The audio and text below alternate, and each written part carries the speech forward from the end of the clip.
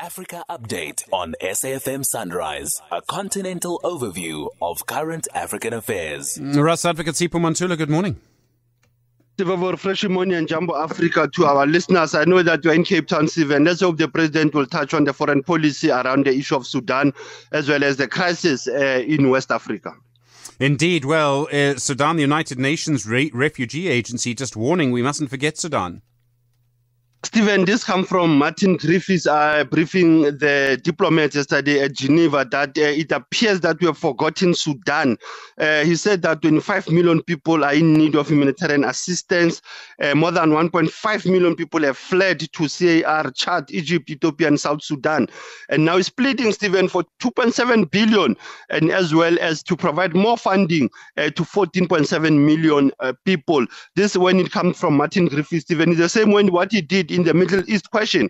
But on Sudan, he says that it appears that the international community has kept they've forgotten the challenges in Khartoum, the crisis that erupted in April in 2023 that are still going on amongst the warring forces, the Sudan military, as well as the rapid support forces. And it's also prompting a warning of famine, Stephen, and also the devastation of the infrastructure in Khartoum.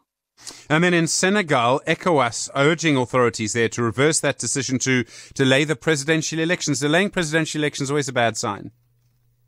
That's quite true. And ECOWAS is informed also by the United Nations Human Rights Officer, Stephen, saying that the situation on the ground in Senegal is also the issue that there should have been a broader-based consultation first. They are raising the issues of that. It appears that the government of Senegal is moving towards being, one can say, being a dictator on the politics of elections in that country. And that ECOWAS doesn't allow this issue of delaying the elections, Stephen, that the government of Senegal must reverse this decision of delaying elections by 10 months, considering what I said yesterday, Stephen, the military coups that have been in the Sahel region are also a cause of concern for ECOWAS.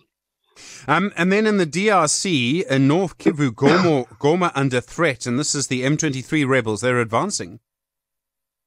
Stephen, they are advancing. Yesterday, a rocket landed near university in the Congolese city of Goma. I know that university very well, Stephen. Almost 2 million people are surrounded that city, but no casualties of the strike. As you know, that the M23 have been targeting Goma now. Now you have the citizens moving out of Goma, Stephen. You ask yourself, Tshisekedi, after having received second term, is he going to activate the SADC mission in the Eastern DRC? Is he going to work with his neighboring countries? Because you still have Rwanda being accused of aiding and abetting M23. So you have a challenge when you have now a military offensive that have beginning of last month and now of M23, M23 approaching the Eastern Congo, the city of Goma, Villa de Goma in North Kivu. And then you've got a really important entry in the archive this morning, something that in a way sort of set the scene for future freedom struggles.